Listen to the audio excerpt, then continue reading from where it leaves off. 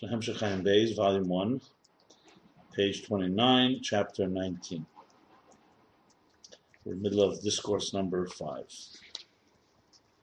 And Shlach. Friedrich Rebbe's summary for this discourse, which is usually Teichen Hascholas HaMaimer, meaning like the content of the beginning of the discourse, so you can't say it's a summary of the whole thing, is that Esses Spheres Agnuzis Mu'uravim Mitzad Hed Mitziyusa. That the 10 hidden spheres are Mu'urav, are blend in, or are submerged, sublimated, because of their lack of substance. So in chapter 18,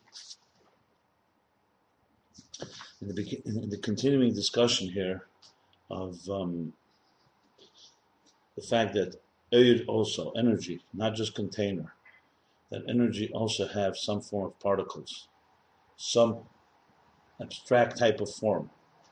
Not quite obviously like the form of containers, identity of containers, Chesed Gvura, but to say they're completely formless, also not. So we talked about Eiris of Atzilus. So then he moved to the root of the Eiris.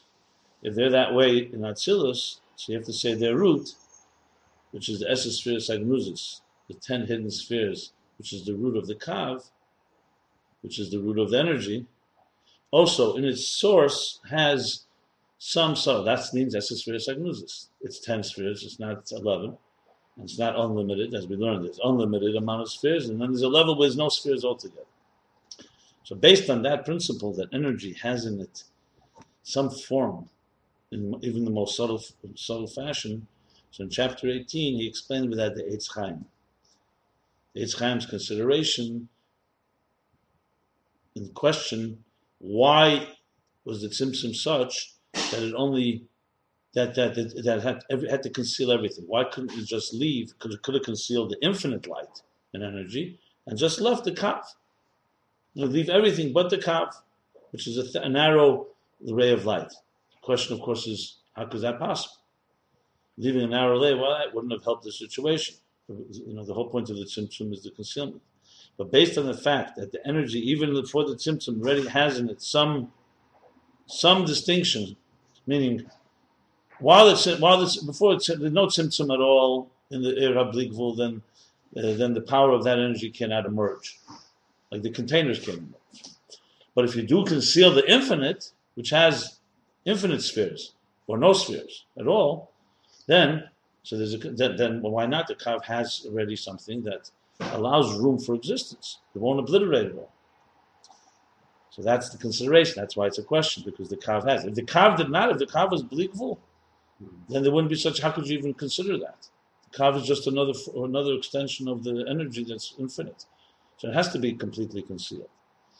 And the answer, of course, is that though the Kav has that, meaning in the root, the 10 hidden spheres, but the containers, the Tzimtzum is not for that energy, the Tzimtzum is for the containers. What do we derive from that? That the Tzimtzum had two different impacts.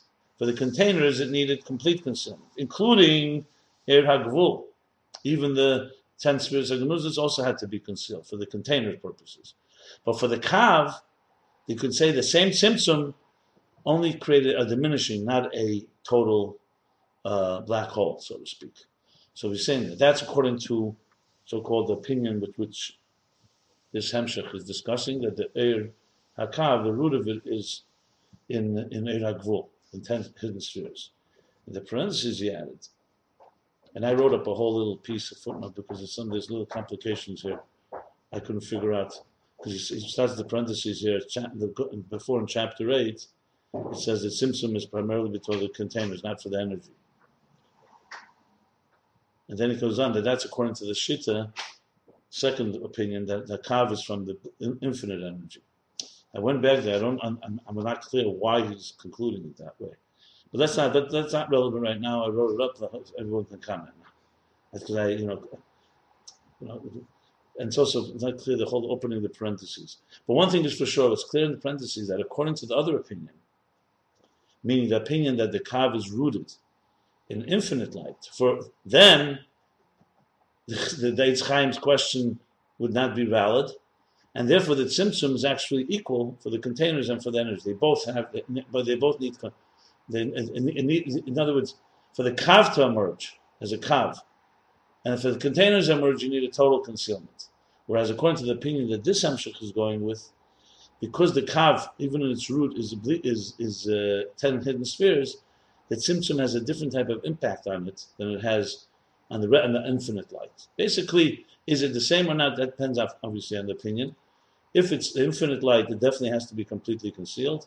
If the kav is rooted in the finite light, meaning in the 10 hidden spheres, there's a diminishing, not a complete, what he calls a complete dilug. Yesh ktaz dveikus, as he puts it. The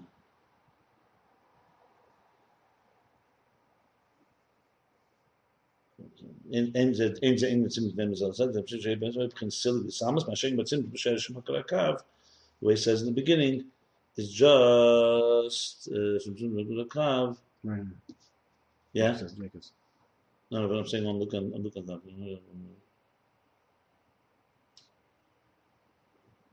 And this explains the question: how is it Gilead Helen?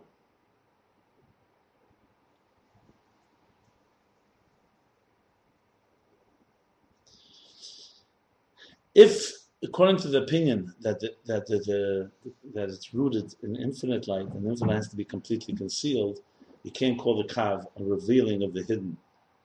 It's a yesh ma'ayin, like the containers. If the kav, however, is rooted in the 10 hidden spheres, so he asks, so how is it called yesh Gilead Helen? The answer is because the tzimtzum is not complete in its impact on the. It's only miyut. That's the lesson. B'shvil kav rag is miyut. And in order for the bligvul, it's derech siluk. Siluk means complete concealment. Derech miyut means a diminishing of. So the same tzimtzum is having two different impacts on the infinite light and the finite light. And obviously, for the containers need a complete tzimtzum no matter what. But for the kav, so the containers are yesh ma'ayin compared to before, because even the Eira kav cannot remain because of the containers, because that's the answer in the Eitz Chaim. So in other words, the kav itself reveals chazer v'her, meaning it's after the total concealment, chazer, it returns. Returning means it was there already before. As he's medayik, returning means something new. You can't say the kalim returned. There were no kalim before. There was the root of it, the keich hagvul, but there's no. You can't call it returning. Here, it's at the end of the day, it's a ray of light. So it has, and it's connected, attached to its source. And in its source, it is also a finite type of light, so to speak, potentially finite. And as such, the kav, the tzimtzum does not, you don't say the kav is a new entity, you're saying it's returning. Obviously, now it's returning in the proper way because the kalim needed the complete tzimtzum. In the diminished state. Let's put it this way: if there were no kalim, the kav, to be a kav, it would be fine to be diminished. You wouldn't need the total siluk, as Eitz Chaim answers. Is that clear? But it also carries with it the infinite. A little bit. I didn't get that. I didn't get it all. Well, that's another story. Yeah, but he's not going there. That's in general. Is so. Kav also carries with it. Yeah. Remember, it's like carries even Like atzmos. a hidden agent that goes. Yeah. But we're talking now what's revealed, what the kav is on its own. Remember, there's always what its own and what it carries is beyond. Look, even when a teacher teaches Aleph Beis Gimel, Aleph Beis Gimel ultimately carries within all the wisdom that the Torah has. Okay. Even in the most, but it's not revealed. You look at Aleph Beis Gimel, you can never derive anything from it. When you say it has the ability to, in other words, it's a concealer, but it's not a concealer to the point like, something is like totally concealed, you have to go somewhere else. This is the language you will use to learn Torah. I mean, I'm just giving you an example. Everything, this whole interface, nothing is airtight. If it's airtight, you get stuck. It's like those mazes. If it comes to the point where you hit a wall, then the interface is not worked. It has to work that everything has like what they call in quantum mechanics, wormholes. Meaning, wherever you go, there's a string theory. There's something that connects to something else. You just don't want it to overwhelm each other. That there's integration. That's the key. And even Matan Torah, coming to Matan Torah, the whole point was that Elyenim, The question is asked, why was there Gzeda before Matan Torah? The Kavanah, the purpose is Dira B'Tachtenim. So why did God make a Gzeda in the first place between heaven and earth? He should have, created a world, Dira B'Tachtenim. Now through work, connect from the bottom up. Adam Mechaber. We had that at the Mechaber. No, but there's a Gzeda. Till Matan Torah, it says the Gzeda Al Yenim Le'Yod L'Mata. So how you explain that Abdul Hashem? You put them down here in this world, Abdul Hashem. Only to reach the Sheresh and Ibrahim. That's what the Avos did. They could not bring heaven and earth together. They could serve. But till the Matan Torah, it says you could not take a Gashmizik, a physical thing, and turn it into a Chefetz Kedusha. You could use it for Kedusha, but you can't transform it matter. There's a split. There's a fundamental schism between heaven and earth. Shemaim Lashem. By Matan Torah, when it says Vayered Hashem al Sinai, this is the medrash. Bittul Hagzeda. So the question is, I'm just asking a question. If the kavanah is B'Tachtenim, why do you need Gzeda in the first place? You had the tzimtzum. The answer is because the universe could not tolerate. It would have been like the light would remain. They had to be initially, you begin, like I said, with children. As children start, they have to have small containers. As they absorb and they grow, then if the Bittul Hagzeda was there, if Matan Torah was given right away, it would have been like, it would have overwhelmed and definitely would not have been integrated. So the reason that you have 26 generations, Matnei Havaya, that where they work from the bottom up because they create a container. It's almost like similar to the Tzimtzum. You first need the containers to have room.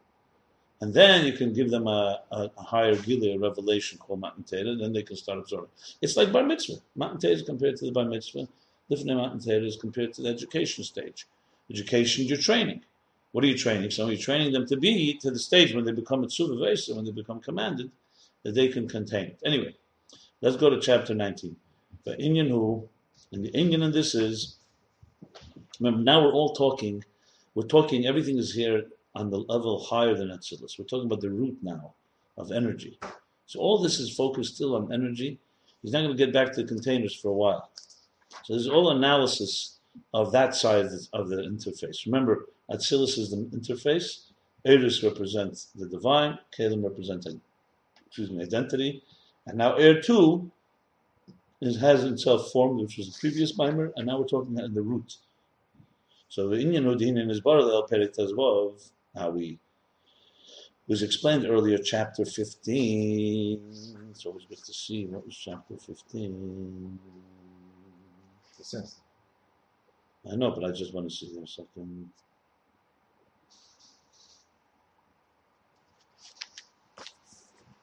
Okay, yeah. The whole thing with Atzmus and the B'Sheir Shemakar HaKav, that the root and source of the Kav, of the ray of light, the thread of light, the line of light. Kamei Shekol, Bein Sof, Yesh Sham Esses Sfiris, Ben Esses Sfiris, Agnuzes B'Matzila. Beam of light.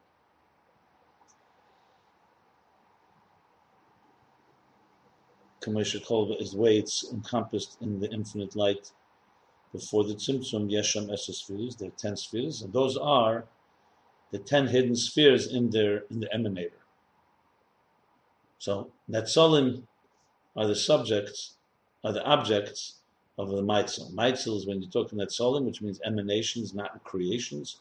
You say Maitzel is the source. When you say Nivroim, you say Beira. When you say Yetzrim or Yitzorim, you say Yetzer. You say Nasim, you say Esa. So he says the other called Paul Ke'ata Pa'alta. It was the lesson called Yitzur She'atzarta. Right. So you have everything is just So that's what was explained in chapter 15. The Inyan Shehein Gnuzis v'Nalamas Be'erin Sof. What does it mean Gnuzis? Expression hidden. That they're hidden and concealed. Again, these are words that when you use them generally, you could say they're similar. They're synonyms. Gonus, Nelam. But together they each have distinguishable meanings. Gnuza usually is more concealed than Nelam. Gonus, like you say, Chem de Gnuza, like a hidden treasure, hidden. Nelam is concealed. But anyway, he's saying both here. Gnuza is v'Nelam is be'erein sof. It means that they're hidden and concealed. Concealed and hidden in the infinite line. Hainu klulin yichadim boy. What do you say? What does the word hidden mean? Like, let's say you hide something. You hide something in a closet, it's there intact, you just can't see it. So he's explaining a different meaning here. Hidden doesn't mean that it's just out of sight, or something's blocking it. That it actually is hidden even from itself. It's like submerged in some higher reality, so it's not recognizable and not distinct. In other words, like something like, trying to think of an example. If a large flame contains a smaller flame, it's not hidden, and if you dig open, you can find the flame. Once it's at the greater light, the smaller light becomes swallowed up, so to speak. So it's in there somewhere, but it's not just, this is a key thing. In quantum mechanics, there's this concept that some things on the quantum level, meaning subatomic level, you cannot determine. Heisenberg found, Werner Heisenberg, the physicist, that you can't determine ever the velocity and the position of an atom at the same time. Meaning, you can't measure both of them. Now, you can't know. So you think we can know because it's so small you can't figure it out. No, it was proven. It has nothing to do with because it's too small. And even if you were able to see it, it's fundamentally in the etzem is unmeasurable. Like in other words, when something is a state of hiyudah, let's say like we speak about faculties in the neshama, it's not like they're hidden, and if you dig open the neshama, you're going to find faculties or ideas in the brain. If you dissect the brain, you're going to find ideas flying out. No, ideas are so sublimated in that state that they're a different state of existence. So they're fundamentally, it's nothing to do with the limitation of the observer or the instruments we use. It's to do with that fundamentally it's a different state. I'm just explaining that, hidden, again, we talk about retraining our minds. We usually think something's hidden. Okay, I'll dig deep enough, I'll find it. It's like lost and found, or hide and go seek, or something like that. But that's when something is physical. Like, for example, if you want to find a needle in a haystack, stack, so to speak, it's in there. It's just so buried, it's hard to find. So you need tools, instruments, you need patience. But you dig enough, you're going to find it. Nothing changed. But then there are things that are sublimated in a higher state. And this is a critical point because if you're talking that, when we integrate our existence into the divine, the point is, you're not just talking about that matter and spirit are going to meet and, it'll be nice. Later we talk about how air meets Kali and Kali meets air, and the wick has to be more sublime and the air has to fit into the Kali. You're talking about two forces that are going to really meet. So in understanding it in the root, what he's saying here is explaining that Esrus and Nuzas means, interpreting what Genuza means. It's not just concealed. You're not talking about that the energy is that if you dig inside before the tzimtzum, you're going to find all kinds of pieces. You won't find anything there. We're not even talking about Neisa, Atzmus Halutz Neisa. We're talking here.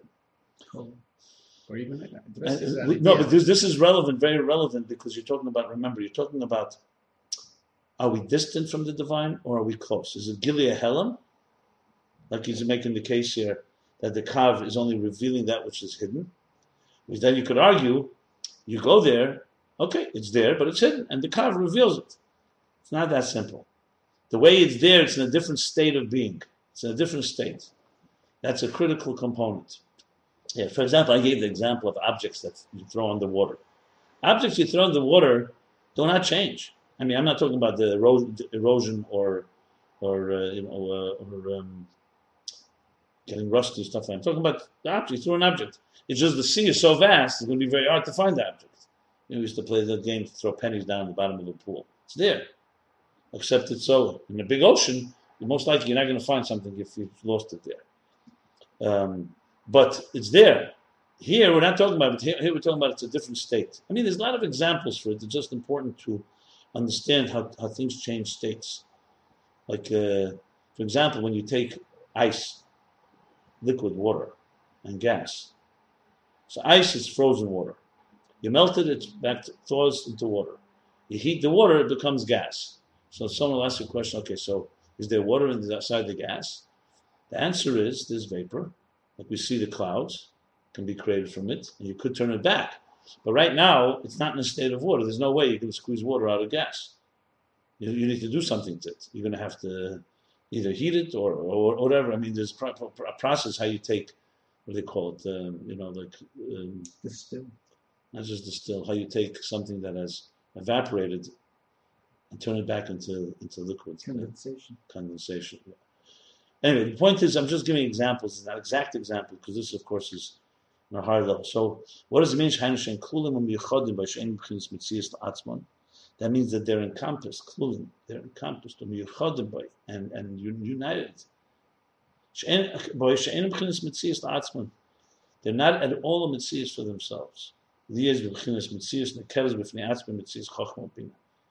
be able to say that they're distinguished, distinct, identity, independent identity in a mitzias, a chachma, bina, and so on. So Gnuz is here, which is what he's explaining, is a whole other dimension. And now he goes on. This is critical as well, because you said there are 10 spheres.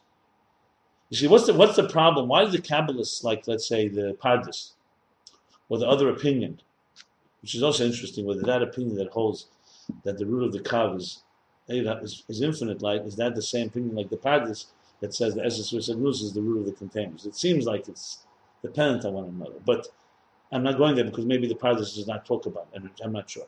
But the point is, what's the reason that the Kabbalists are so adamant, the other opinion, that energy has no identity? That energy is really blikvul, and it's like liquid that you put into colored glasses. And the liquid, why? Because Eir is a reflection of Ein Sof. And Ein Sof does not, chas v'shalom, have gvul.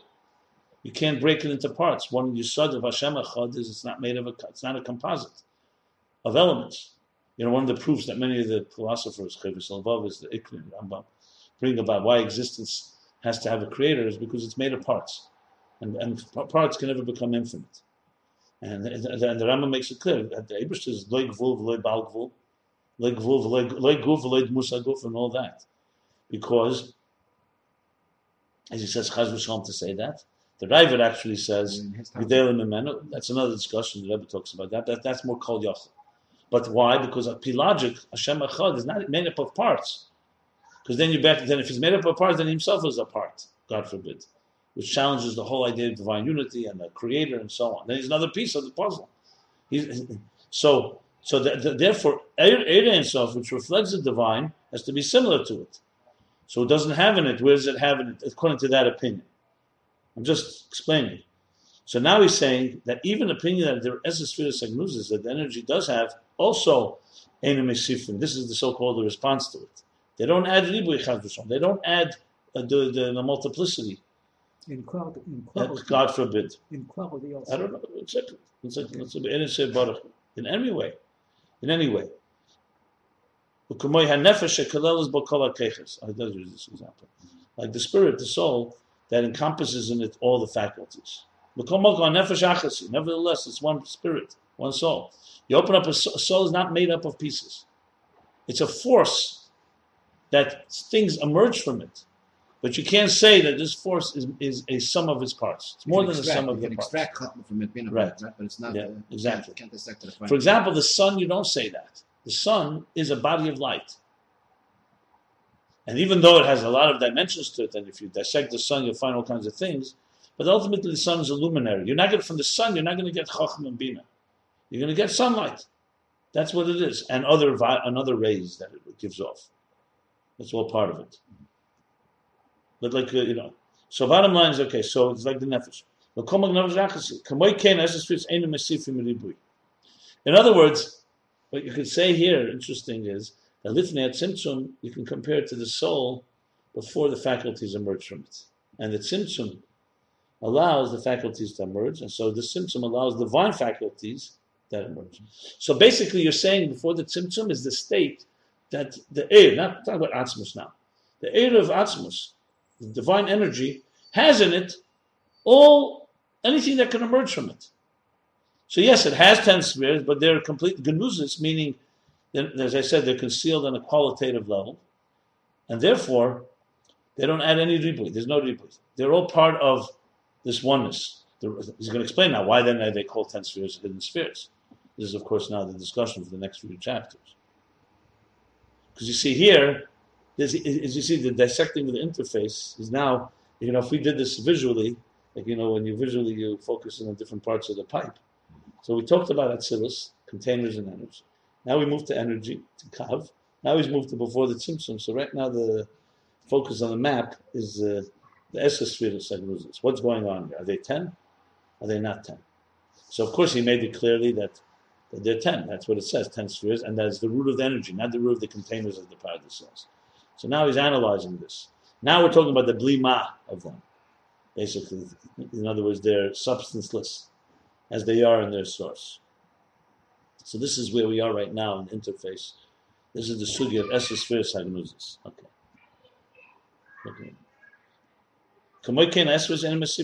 Same thing, the 10 spheres that we're talking about, the hidden ones, do not add any ribut. They can't. They're not adding any multiplicity, duality. Yeah, multiplicity. No quantum. The Kamoy Kain who gam b'shoshei hakelim. Manifold is maybe a better word. Huh? Manifold is possibly better. Or multitude, or Multiplicity has a kind of a bad connotation. duplicity it has. Multiplicity, I think. The Kamoy Kain who gam b'shoshei hakelim. What's the?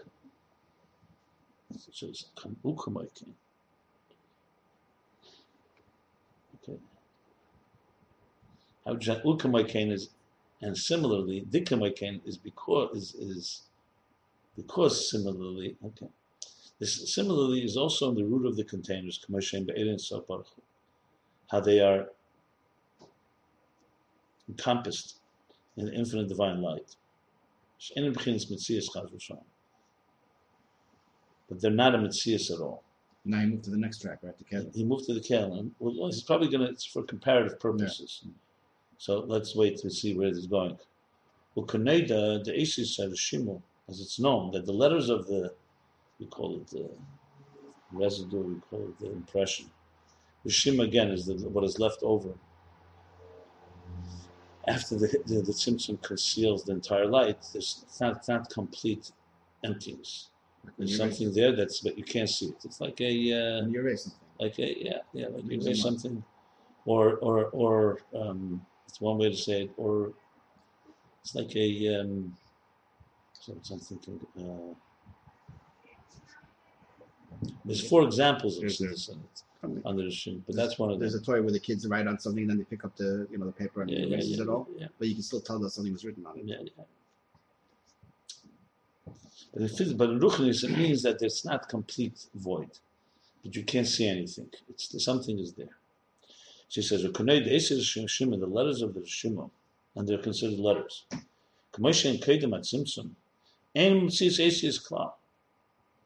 They're not at all substantive existence of letters at all. You recall a few chapters back, was it Tezvav? Where he talks about that Rishima there was no tzimtzum in the Rishima. Right. So he said, even though, yes, it had an impact, because it allowed the letters to emerge. What chapter was that? I think it's 13. No. Probably earlier. Okay. But bottom line is, he said, but the Rishima itself, there was no, but there's no letters, God forbid, before the Tzimtzum.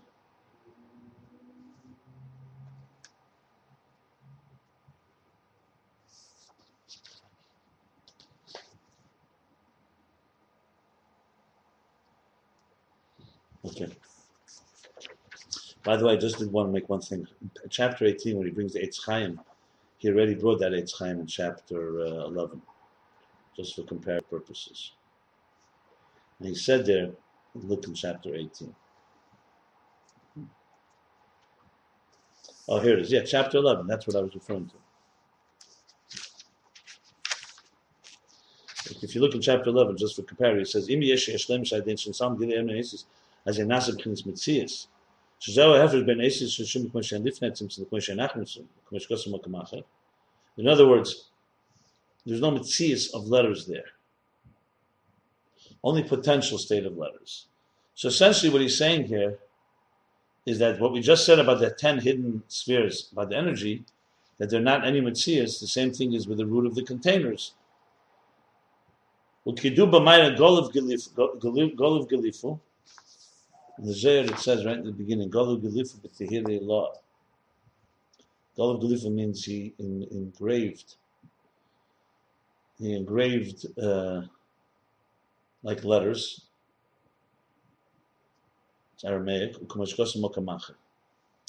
So, as it's known in that mimer, meaning when they explain that, it's not physical engraving. Earlier he used the example of the letters in the luchas. Because they're through and through, they're not really there.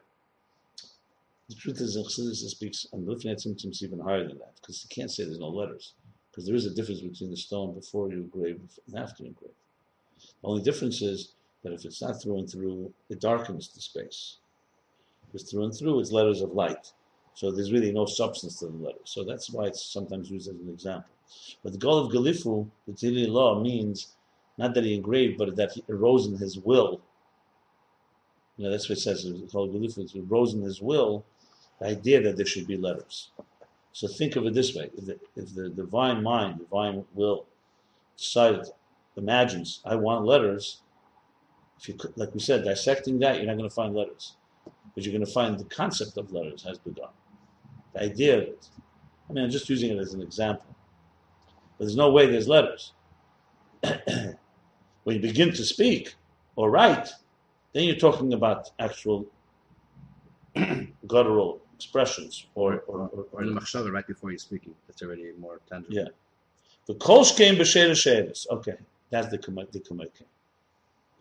He's saying that in truth, that like it's saying, in truth, even the containers don't exist beforehand. The kolsh came b'sheira sheiros b'chinas blima. In other words, even the containers, which are very strong identity later, once after the Tzimtzum, in their root, they have no identity, they have no substance. So for sure the energy, which even after the Tzimtzum retains its amorphous state, so in its root, so it's only bringing it for so-called like a kal v'chemer, so to speak, like just to, it also rounds it out. It's good to hear, because it's, yeah. Going back to what he said, that they don't have ribui. Let's move in, that they don't have a distinction, that this is a chachma as a separate and distinct sphere. This is bina as a separate and unique and distinct sphere. So basically, he said so far two things about this. Well, he said three things really. The definition of Esesur is that Knuzis means not just concealed, but encompassed and one with its source. One thing. Okay, that was, and that means that there's no distinct chachma, no distinct bina identity. Then he says it doesn't add ribui, meaning even those distinctions are not adding anything. Those are the main two things that he said. Because in the state that it's there, it's completely one with a sort of like a nefesh that just contains faculties but does not made up of them, does not composed of them, not defined by them. Yeah. So now he continues.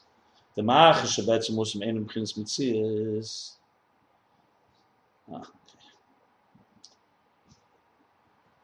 After saying, because that fact that they're fundamentally, essentially, not a mitzias, they don't exist as an identity. Mamela harihem b'chinas iru v'arus. So I thought it would be the other way around. Because it's iru v'achadus, that's why they're not in existence. Okay, I guess it goes both ways. Because they're not in existence, that's why they are completely.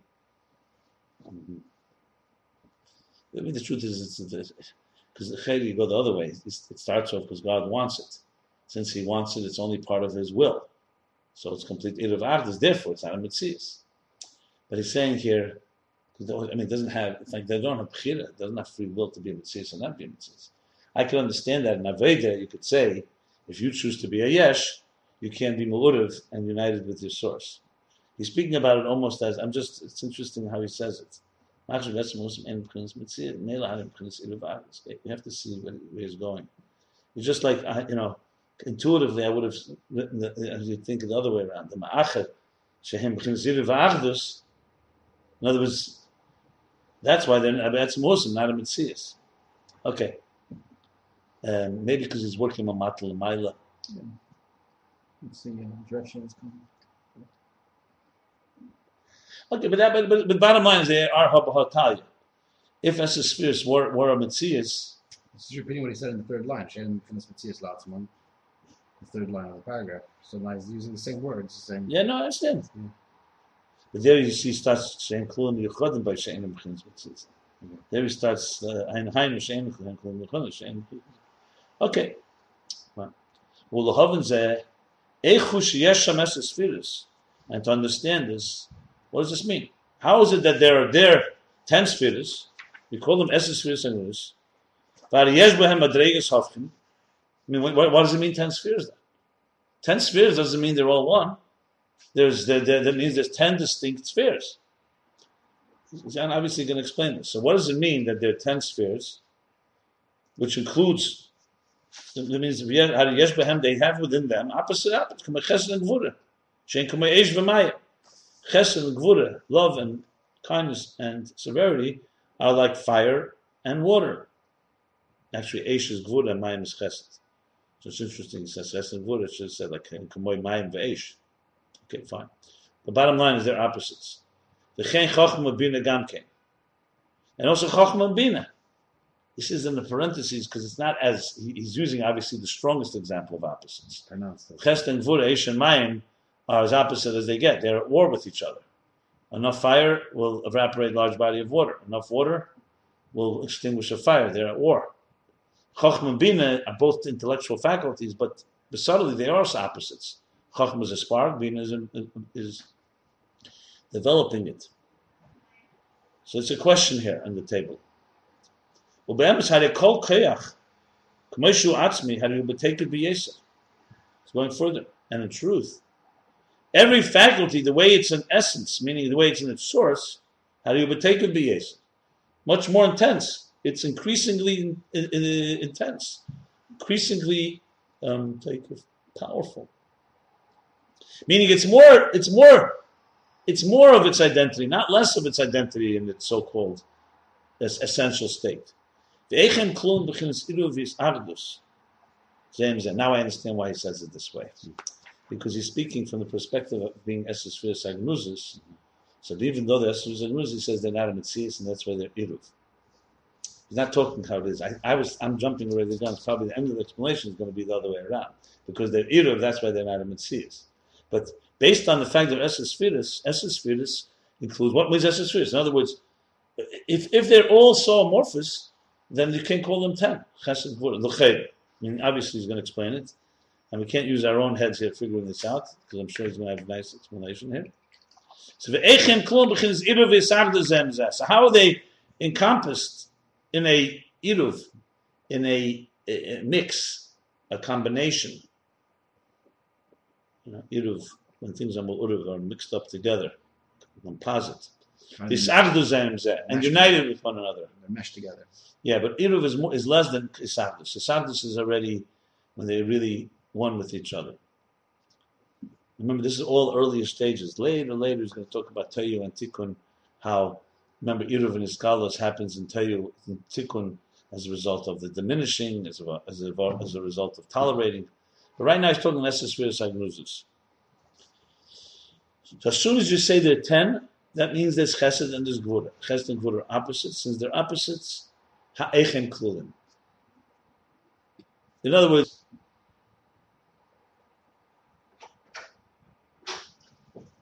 yeah, Echem Klulim. So there we go. Now, but in truth, this is beyond comprehension. It's higher than that comprehension.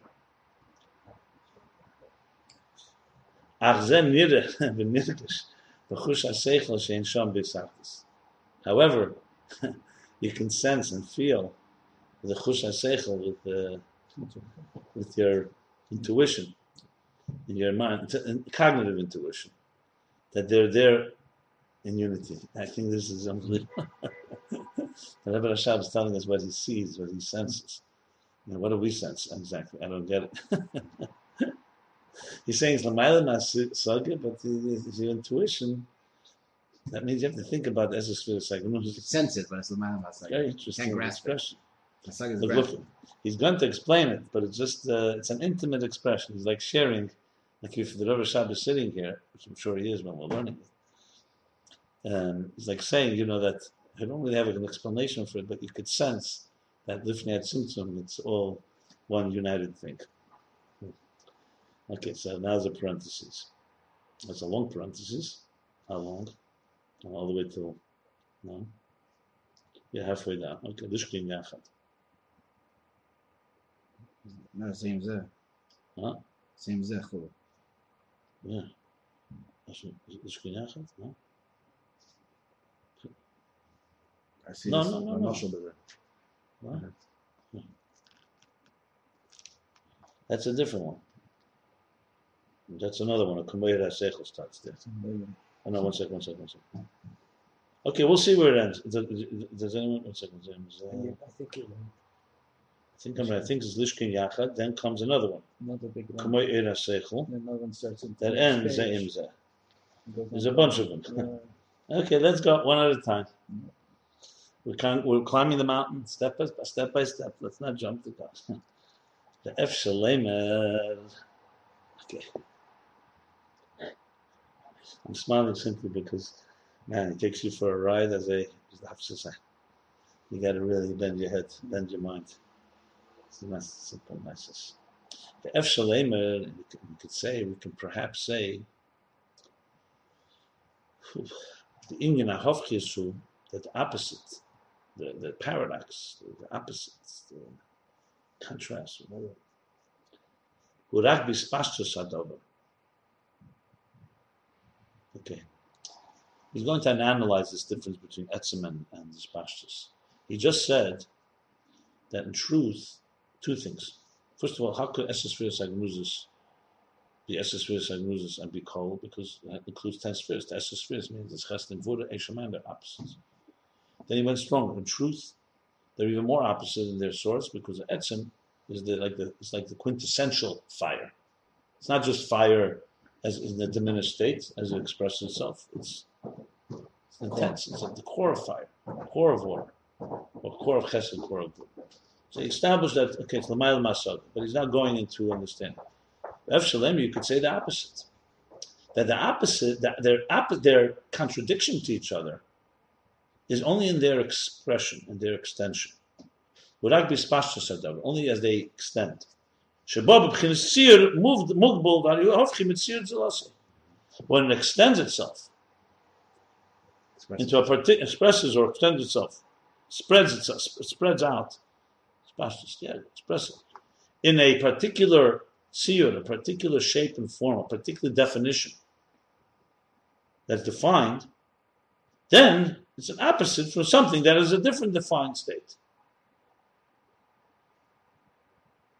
But the essence of something of it, which has not yet come into any form or shape or definition, there things don't contradict each other.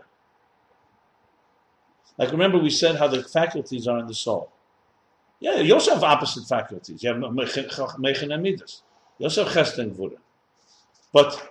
And yes, you could say in the source, it's in its full intensity, but it's in a, what's the word for it I want to use? It's an archetype there. An archetype is the pure form of it, but its state is one that doesn't contradict other things because it's an amorphous state. It's not taken on shape and form. So it is like a paradox. On one hand, it's the purest form of it, but on the other hand, it's the least shaped form. So if you want to have more intensity, you go back to the source. But in the source, it doesn't have any type of definition, which makes complete sense. Another example I would use, I'm not saying, I'm just trying to understand this, like you see a seed. Everything that will be in a tree is in the seed. But in a seed, interestingly, there's no branches and leaves and fruits. Everything there coexists. I'm not saying it doesn't coexist later, but once it spreads out into a full tree, there are different components. And here in one little seed, you have it all. Or the seed of a child, conception of a seed. You having it the whole body. I mean, I'm giving you an example that's not quite like the soul is somewhat still difficult for us to imagine because we don't know what a soul is like. But a seed is something we could physically see, and you see it's like on one hand, everything is going to come out of it. Ein b'chlal ol masha b'prat, but in the klal, the pratim are not nikkur; they're not distinguishable. They could actually all occupy like literally like a dot of space. That's how concentrated they are. It's basically, and everything is there. As a matter of fact, there is probably more intense, except it's not kamus; it's echus. Okay. Quality, not quantity. Very good, Mishalim. The seeds from the tree, there's nothing opposites in the tree. I mean, they're not opposed to each other, the components of the tree. Right. The parts of the tree, but the better mushroom would be the seed of the child, because later when he develops, he does have chesed and gvura within him, and it's all encompassed in the seed.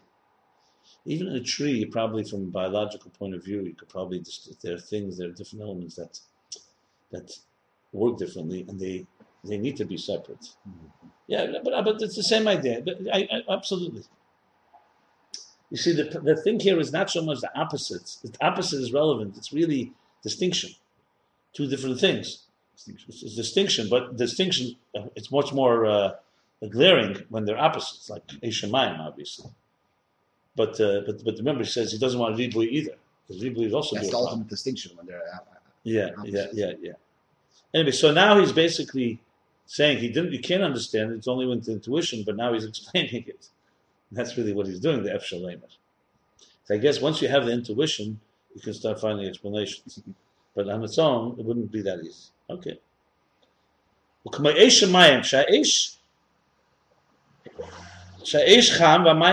Like let's take fire and water, two opposites. The truth is, whenever you say Eish and Mayim, you say Eish and Mayim. Maybe that's why he says, because the Loshen B'chalal, you say Eish, you don't say Mayim B'Eish.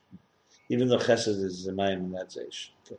Eish and Mayim. She'Eish Cham, Eish is hot, warm. But Mayim Kar, and Mayim is cold. Coolish. Hariyem Hovchim Mizem Mizeh. Those are opposites. Those are two opposite features. Properties. The Iyos on the side of, and they cannot be combined. They cannot be mixed together. And we're not talking about, let's say, Bereshit Bar Hashemayim is Eish Shemayim, the God's power to mix Eish Shemayim together. We're not talking about that now. When you do combine them, they go to war. They dominate one over the other. They fight with one another, meaning they're not just melting into one, okay, let's coexist. They each one will try to dominate the other. Or the fire will evaporate, or evaporate. What's the word lecheches? It means evaporate. It has to be evaporate. The literal translation? A literal means he laps up, like licks up. Yeah, leches, right. But it's the same idea. Okay, that's fine. Like a shed licks. But fire does that. Yeah. You see, when fire reaches water, a lot of fire, the water suddenly begins to. It first of all boils it, and then it eats it up. It does. Or the water extinguishes the fire. So he's explaining.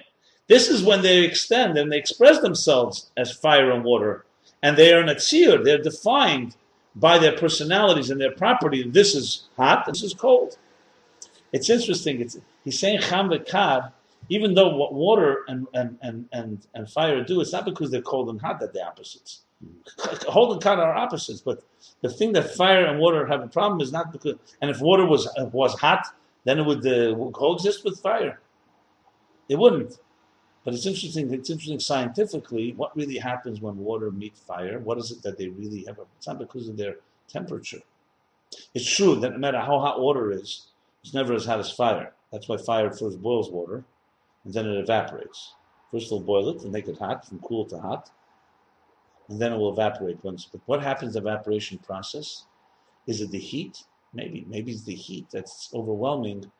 Even the hot water is not as hot as maybe that's the reason that it causes it to become gas. I'm just thinking out loud here.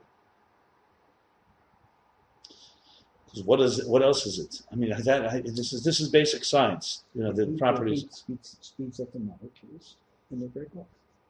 No, that I understand. Is it speeds up the molecules. First, it turns it hotter Yes. and hotter and hotter until the point it breaks it apart into gas. So what was the question about evaporation? No. My question is it the cold and the heat that does it? It's the And the other way around. And when water extinguishes fire, is it the coolness of the water that's extinguishing the fire?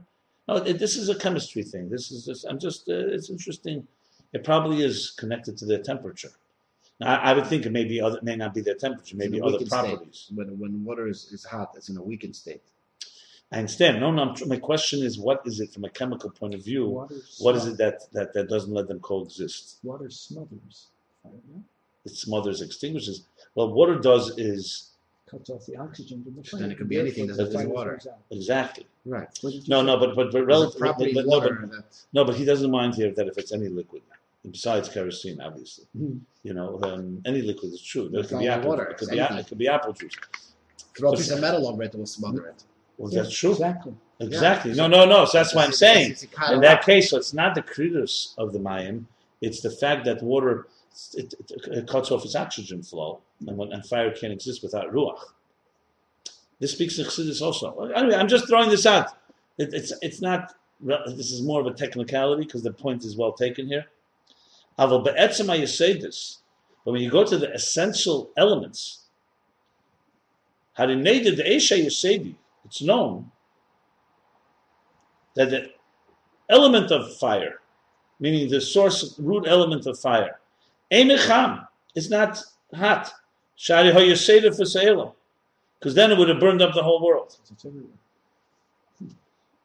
And the same thing with the essential element of water, einekad is not cold. So therefore, even though they're essential, they're quintessential forms, they're essential states.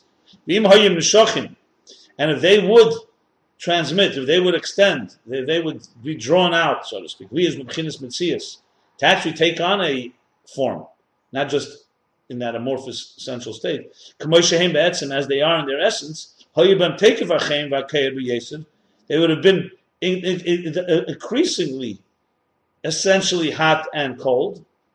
They would never have been able to at all connect if that part came into Metzias.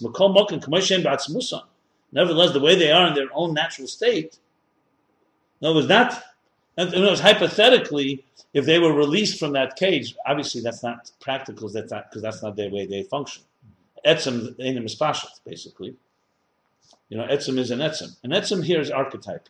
You have to see it like that. It's like the keiches atzmim, the faculties in the soul, or like what we spoke about in the seed. So once it comes express itself, it's no longer in the seed. It's no longer concentrated. It's a concentrated form. Now, maybe an example would be the medication. You sometimes have this. When they concentrate, let's say, a strain of a virus to be antibiotic. So it's a concentrated form of that. But actually, what it does is, it actually it stimulates the immune system to fight the disease. Because if it was blown out, if you took that strain and it wasn't concentrated the proper way, it would cause the disease. I'm just thinking if that's an example at all.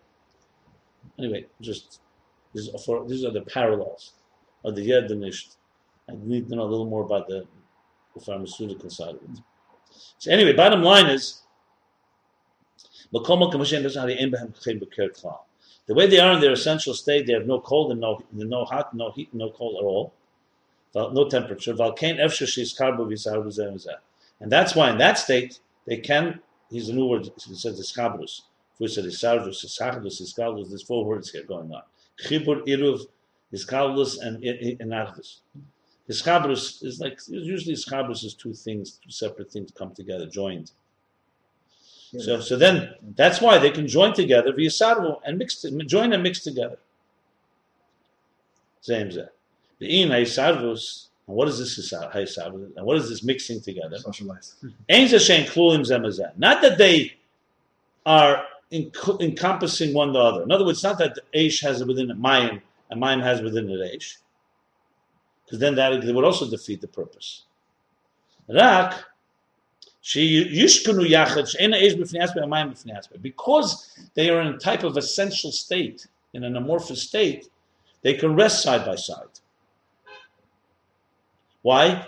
Because Eish is not yet taken on the shape and form and identity of fire, and water is not taken on the shape and form and identity of water. So they're both in that atzmizdik state, in this essential state, and that's where they can rest one another. It has nothing to do with because they communicate with each other. They're just fundamentally in a state that does not contradict another state.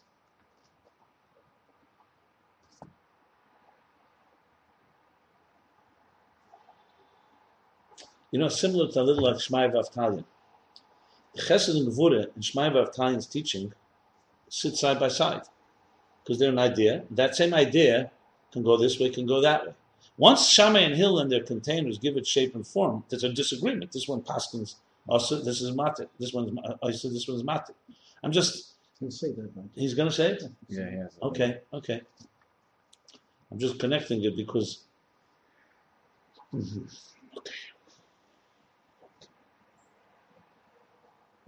So all this has been so far explaining. He's trying to explain how, even though there's 10 spheres and their opposites, but because they're in a state of etzem, so even though they may be more intense, and they are more intense, but they're not in a state that contradicts each other. So therefore, you can explain the sphere signals this way. How they are both, they're not a mitzvahs with separate mitzvahs, and therefore they're irrevocable. They're connected. So it's so pure they have never known.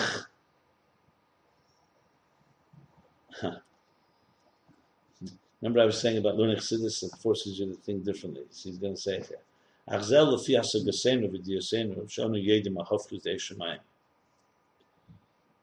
However, this is according to our comprehension and our knowledge, that we know, we perceive the difference, the opposite qualities of fire and water. We only perceive their difference as in context of cold and heat and cold. And we therefore negate it from the essential faculties. And we say, the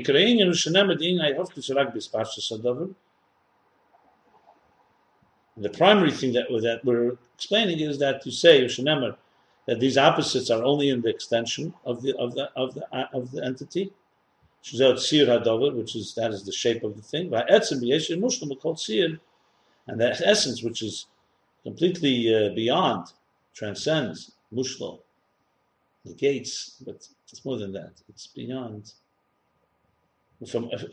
any type of shape and form. Even though it's the power of fire, and this is the power of water, the faculty of fire, the faculty of water, this is the end of the parenthesis. They can therefore rest side by side, rest together. You understand what he just added here? He added something very important. He said at the beginning that's intuition, before the parentheses, right? He says, so what's he explaining? And he's qualifying his explanation. So he's saying, yes, we could explain something here by explaining it with etzem and hispashtus, as he said. But he's not satisfied with that. Because of that, then you have an explanation. Why did he say it's the nid of a nidgish, even though we don't? Why he says the ma'al masogah? Because this is still based on our understanding of Hofchim. So yeah, in the context of fire and water fighting with each other, we can understand how they can coexist in their essential state. But in essence, which is beyond our seichel, maybe they're Hofchim there in a different way. This is an example in physical. But their Hofchis, there could be a whole different type of Hofchis. This is a good example in the context of how we understand opposites and how opposites come together. But you can make an argument that Lifnei Tzimtzum, Chesed and Gvura could not exist in the Etzem either. How that argument, and bottom line he's trying to say is that our seichel only goes that far, and we don't really know what's going on in Eshes. That's really what he's saying. So even this explanation is a good explanation, but it's an explanation to say the Ishtalshus. After we have opposites, and we have fire and water, and we can see examples of it. Bottom line is qualifying that you can't necessarily say this is the example of Esrus. We sense that it's something like this. Exactly. It's interesting how he's limiting this, he's limiting our asogya there. The Rabbi Rashab is making very clear that we don't really have a comprehension. I mean, I thought we got to read more, what more he's going to say here. Because before the Tzimtzum. Huh? Yeah. Before the Tzimtzum. But it's interesting how that's this how parentheses is like, he's explaining how it would be in Hasogya, we can find an example for it. But he says clearly, that's Achzel, the Fiasa Gazen with Yasenu, Shani Yedim Hafchis, and Shem is a Makech Zatzma. The Ikara'i, and he's saying, the primary Nakuda here is that necessary Sagnuzis is like Etzem. And Chesed and Gvura, after the Tzimtzum, is like Ispashtus. So after the Tzimtzum is taka opposites, but in the Etzem, they're not. But it's still, okay. I think we go through the whole chapter. Okay, Sharigam b'chinas ak, back to the outside of the parentheses. Sharigam b'chinas ak, also in the level of ak, Odom Kadman. V'gam b'chinas akudim, and also which is lower than ak. And also the level of akudim, where there's 10 energies in one container. Ak, there's no containers. Harikulim akudim b'klei echad. They're all bound. Akudim is bound together in one container. He's going back to before the parentheses. What did he say? That in necessary Sagnusis you have 10 spheres, but they're mu'uriv, they're all connected as one. How exactly, he just tried to explain. But now he's going back to the actual levels. That even after the Tzimtzum, you have a state of affairs, you have a stage, you have a state of being, where 10 energies, 10 spheres, remember he spoke that there's 10 spheres in Akudim and Ak, even though there's no containers, are all bound in one. But Koshke Bein and Safshalifnat Tzimtzum. So for sure, how much more so in the infinite light before the Tzimtzum, prior to the Tzimtzum. By Ikirhu, and the primary element here is, the primary focus here is, is that because they're not in a form of Mitzias. They have not taken on a substance type of identity. And now another parenthesis, which goes also a bunch of like an abstract light of intelligence that can mix with a concept, a seichel, a light of seichel, that's opposite of it. Like two wise people who grasp an idea, but not just an idea, seichel, the energy of an idea. Same seichel, this one grasps it one way, this one grasps it in a different way. Yeah, it's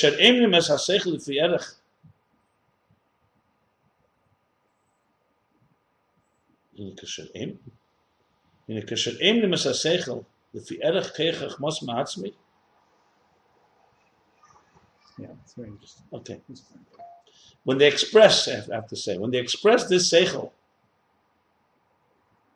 commensurate, proportionate to how they understand the essential idea, that's in the form of abstraction of ba'emik and depth, ba'emik inyan, and the depth of the subject. In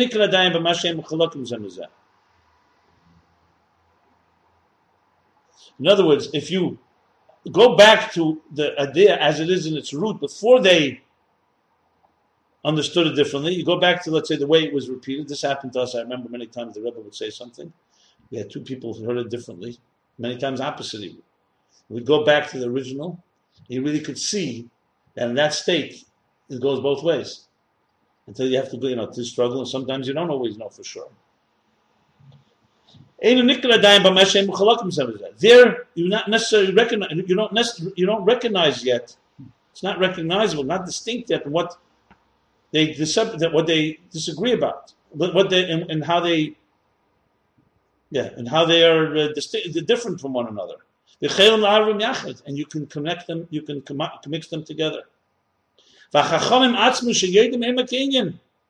Another parenthesis, and these wise people themselves who know the depth of the subject, and its internal, its an inner element.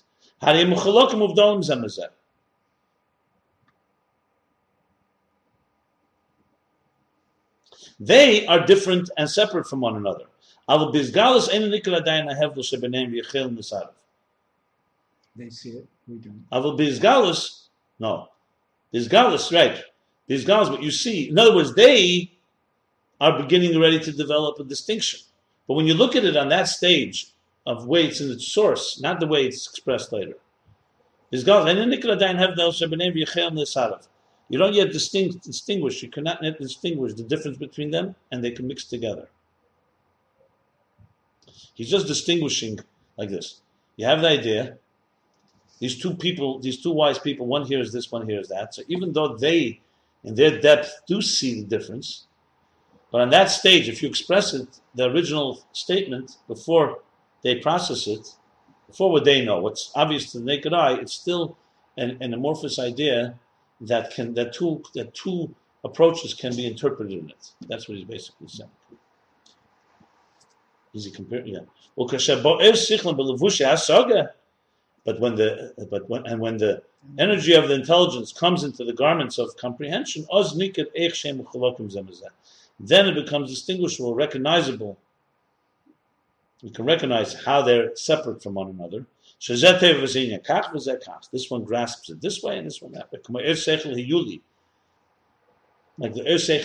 Hiyuli is a Hebrew Aramaic word, which is hard to translate.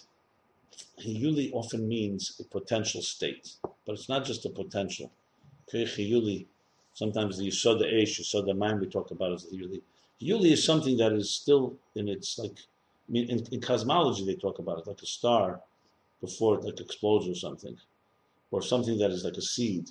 It has within it the potential. The question is how close the potential is to the actual. There's another story, but Hiyuli is basically a state, let's say, where the mind conceive of ideas, but the source of it. She says, it's a little, Yuli is a little higher than the level he's speaking about till now. He's still not speaking like Shmaya Vavtali. They say an idea can go, hey, Yuli is more almost like the root of all Seichel. So, it can really go two ways. It can go many ways. Well, Commotion is like we discussed, was explained earlier, being Shammai and Hillel, Shekibul Shneim Arav Echad. Shammai and Hillel, who received, both of them received from the same teacher. So what do we know from there? That when they receive it, the idea that came out of the teacher is in a state of abstraction that can go chesed or gvura, this way or that way. Those two, when they hear it, can already begins to manifest. But when you look at it at that state, it's still they rest together, these two approaches. They coexist. And they're separate when they come to the garments of Shammai, Gvura, and Hillel Chesed.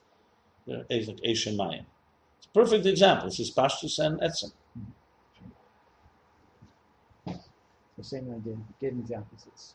What is that? Why is this different from the previous paragraph? I don't know.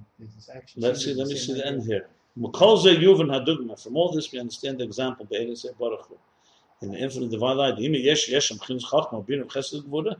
even though that there exists Chachma, Bina, Chesed, and Gvura, meaning the 10 spheres, but because of their lack of identity, that lack of substance, lack of personality, lack of parameters, all that fits. The lack of being, they're not being yet, they're not existent yet. They're combined and united with one another.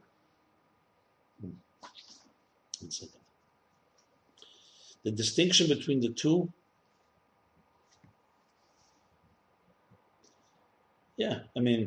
before he spoke about the Eish, how you say the Etzem and his Pashtus.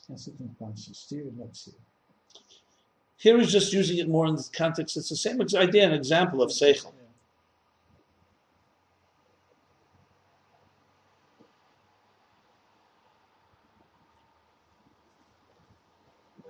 Question, is there another section? I don't think I should go all the way to the end of the chapter. Maybe too much. Okay, I'll go a little further. We'll see. Next top of the page starts another one. Okay, we'll see. Maybe we'll go there. If I can go fast, I don't want to skip to anything because this is very, if we really learn this properly. And the example for this is known from the faculties of the soul. Shebavadin, okay, so he gave this example already before in the bottom of the previous page. That it does not add any ribui, so he gave the example nefesh close b'kol ha'keches. So he's really amplifying in that example. So remember the qualification that after all these explanations, it's still chush hasechel, intuition, because we don't fully comprehend it in the level before the tzimtzum. That's the problem. But we have examples for it. The example for this is known from the faculties of the soul. Shebavadim, which are included in Be'etzim HaNefesh. There's no question faculties come from the soul.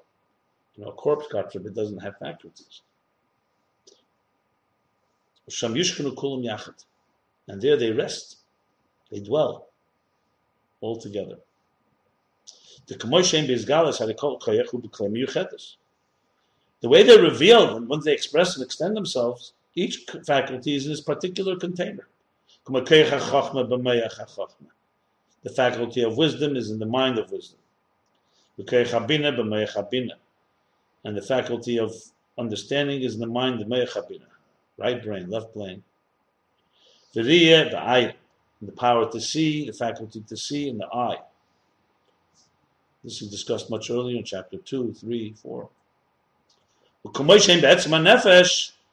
way they are in the essence of the soul, they all dwell and rest together.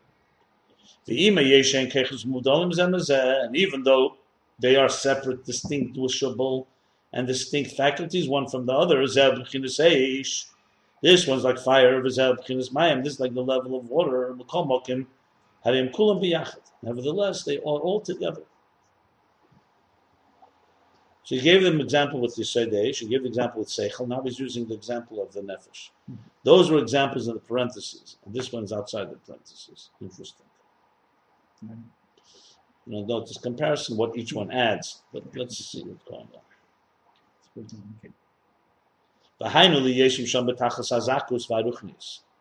I was using new aces. Before he said they're not mitzias.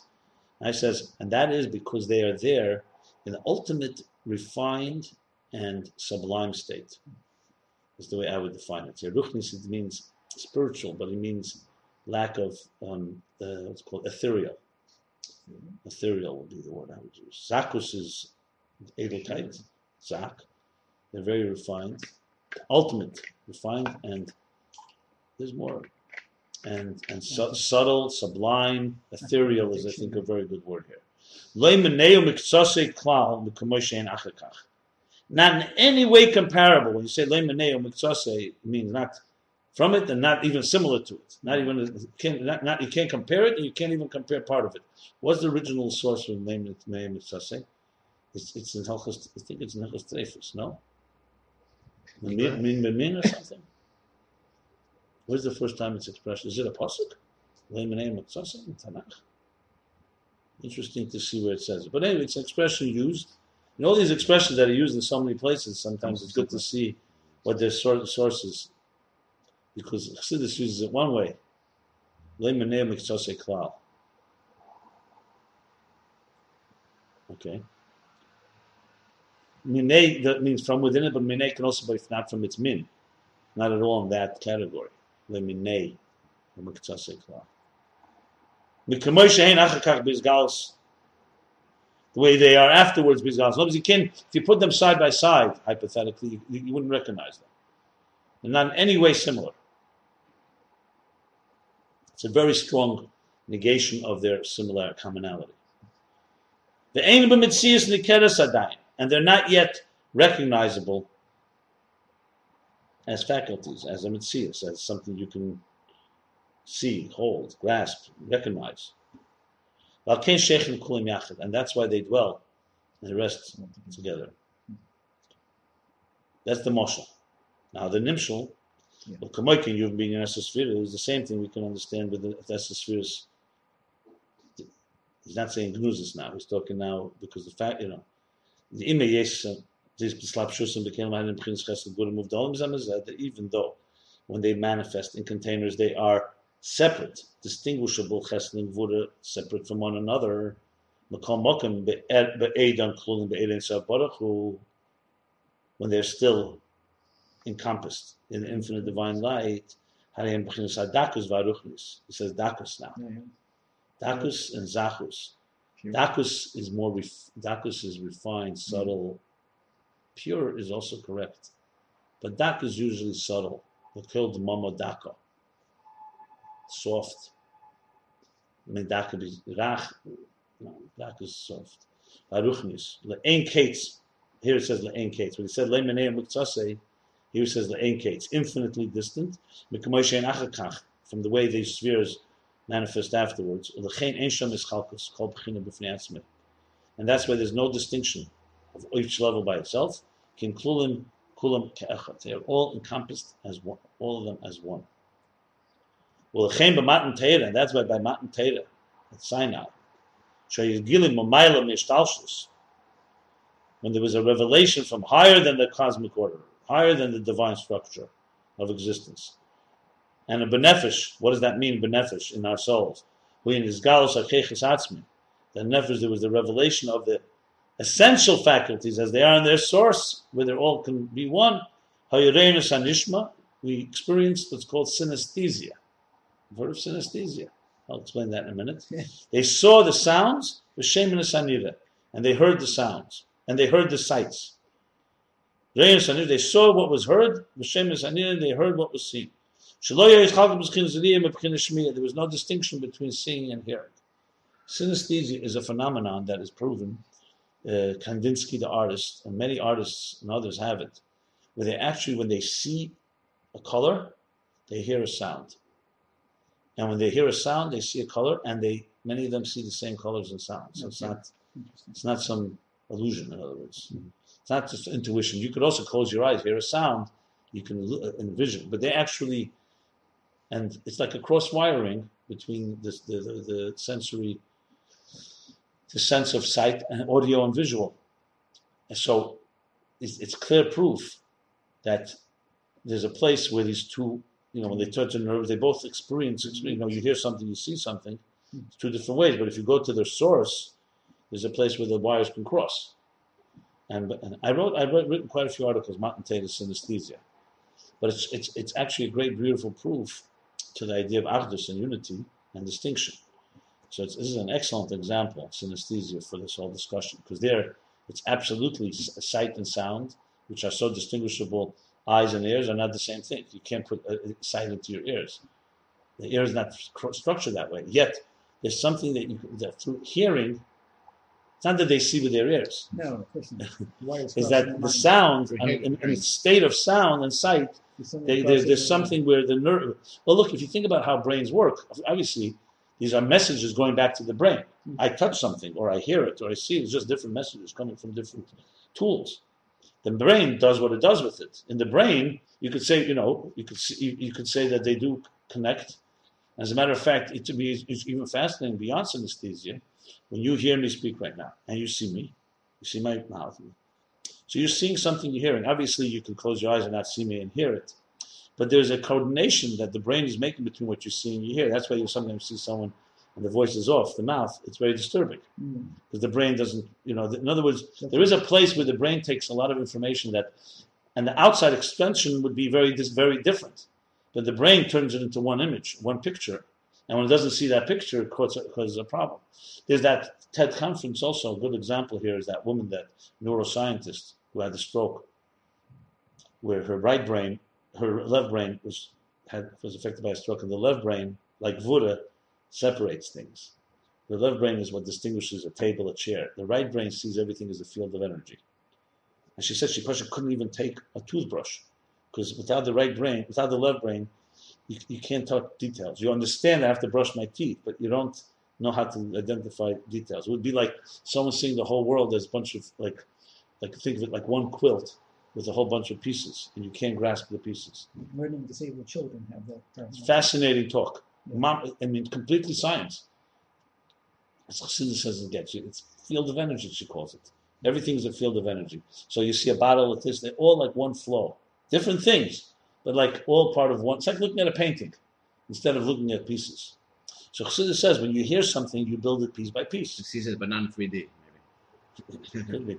And then seeing it, you see it. Anyway, the point is, so there's a state here So by Matan Torah, that was that state. And I thought he's going to be bringing up a Matan Torah. That's why you have Kish Echad B'Lev Echad. Because the same reason. Even though they're different, but Matan Torah. It's also interesting how he says that Gili, Ma'alim Seder Shtalshus B'Nefesh, is Gili Keches Atzmi. It's a beautiful way. Someone says, what means Gili Ma'alim Seder Shtalshus? Tell me what that means in my life.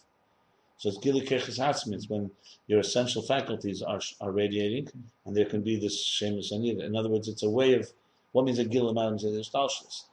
It's a Gili of the Nefesh, that's that. Okay. And synesthesia, what's the theory that they see the same colors by the same sound? The same theory, because when it gets into the brain, why the same? Remember, the brain. The same color, though. Because color. No, because remember that because sound waves and air waves are very similar to each other. They're just two different waves. When you see something, you hear something. They're both waves flowing from the source to the transmitter to the receiver. But you see, a visual is air waves that are bouncing off, and sound waves are sound waves. So air and sound waves are connected; they're waves. That's what everything becomes unified field theory today. Once you get into this, all technology is this. Technology, you could sit. The fact that we can contact anything, to access anything, anytime, anywhere, with space and time. This is Chalkus. Space and time. Someone would say, how could I? It's 1 million miles away. It would take me years to get there. You're in Australia. Someone's in Australia, and they suddenly can have a television, and in a split second, speed of light. Yeah. You see it here. That is a perfect example of some forces that are connecting things. Even though on the outer level there's the space and time separate, but there's something that there's going on that's very much faster, that can travel quicker and. Almost instantaneous. So this is basically the manipulation of the energy fields that are not visible to us, but they're there. There's energy fields that connect the whole universe and almost instantaneously. Now, speed of light is the ultimate limitation, according to Einstein, and so on. But nevertheless, there's that type of, like for example, if something is hundreds of millions of miles away, for they're transmitting. We're getting messages now. Some of these spaceships that they sent away 20 years ago, you get the message 3-4 years later, or whatever the amount of time, months later. So what you're seeing is no longer what's happened now. You're seeing what's like the star, like what they call star years, light years. I'm sorry, because of the speed of light. But the point I'm making here is all the technology. I mean, this is part of what I'd love to do here. This should be translated in simple, and then let's see people who understand technology translate in technology. This is pure technology, energy and matter, energy and matter. That's for sure. Very cool. Yeah. Listen, I suggest if you don't want to do the whole thing, you should stop here because this next paragraph. This parenthesis goes how far? It goes almost even about 3/4 down, and it's a bit complicated. It goes, it analyzes. When you start challenging me, I feel like I want to take it on. So I got to go home. Okay, we'll stop here. It's a long chapter, so this chapter we'll do in 2 parts. So we did chapter 19, page 29, 30, to the top of 31 of Hemshech Hayim Beis.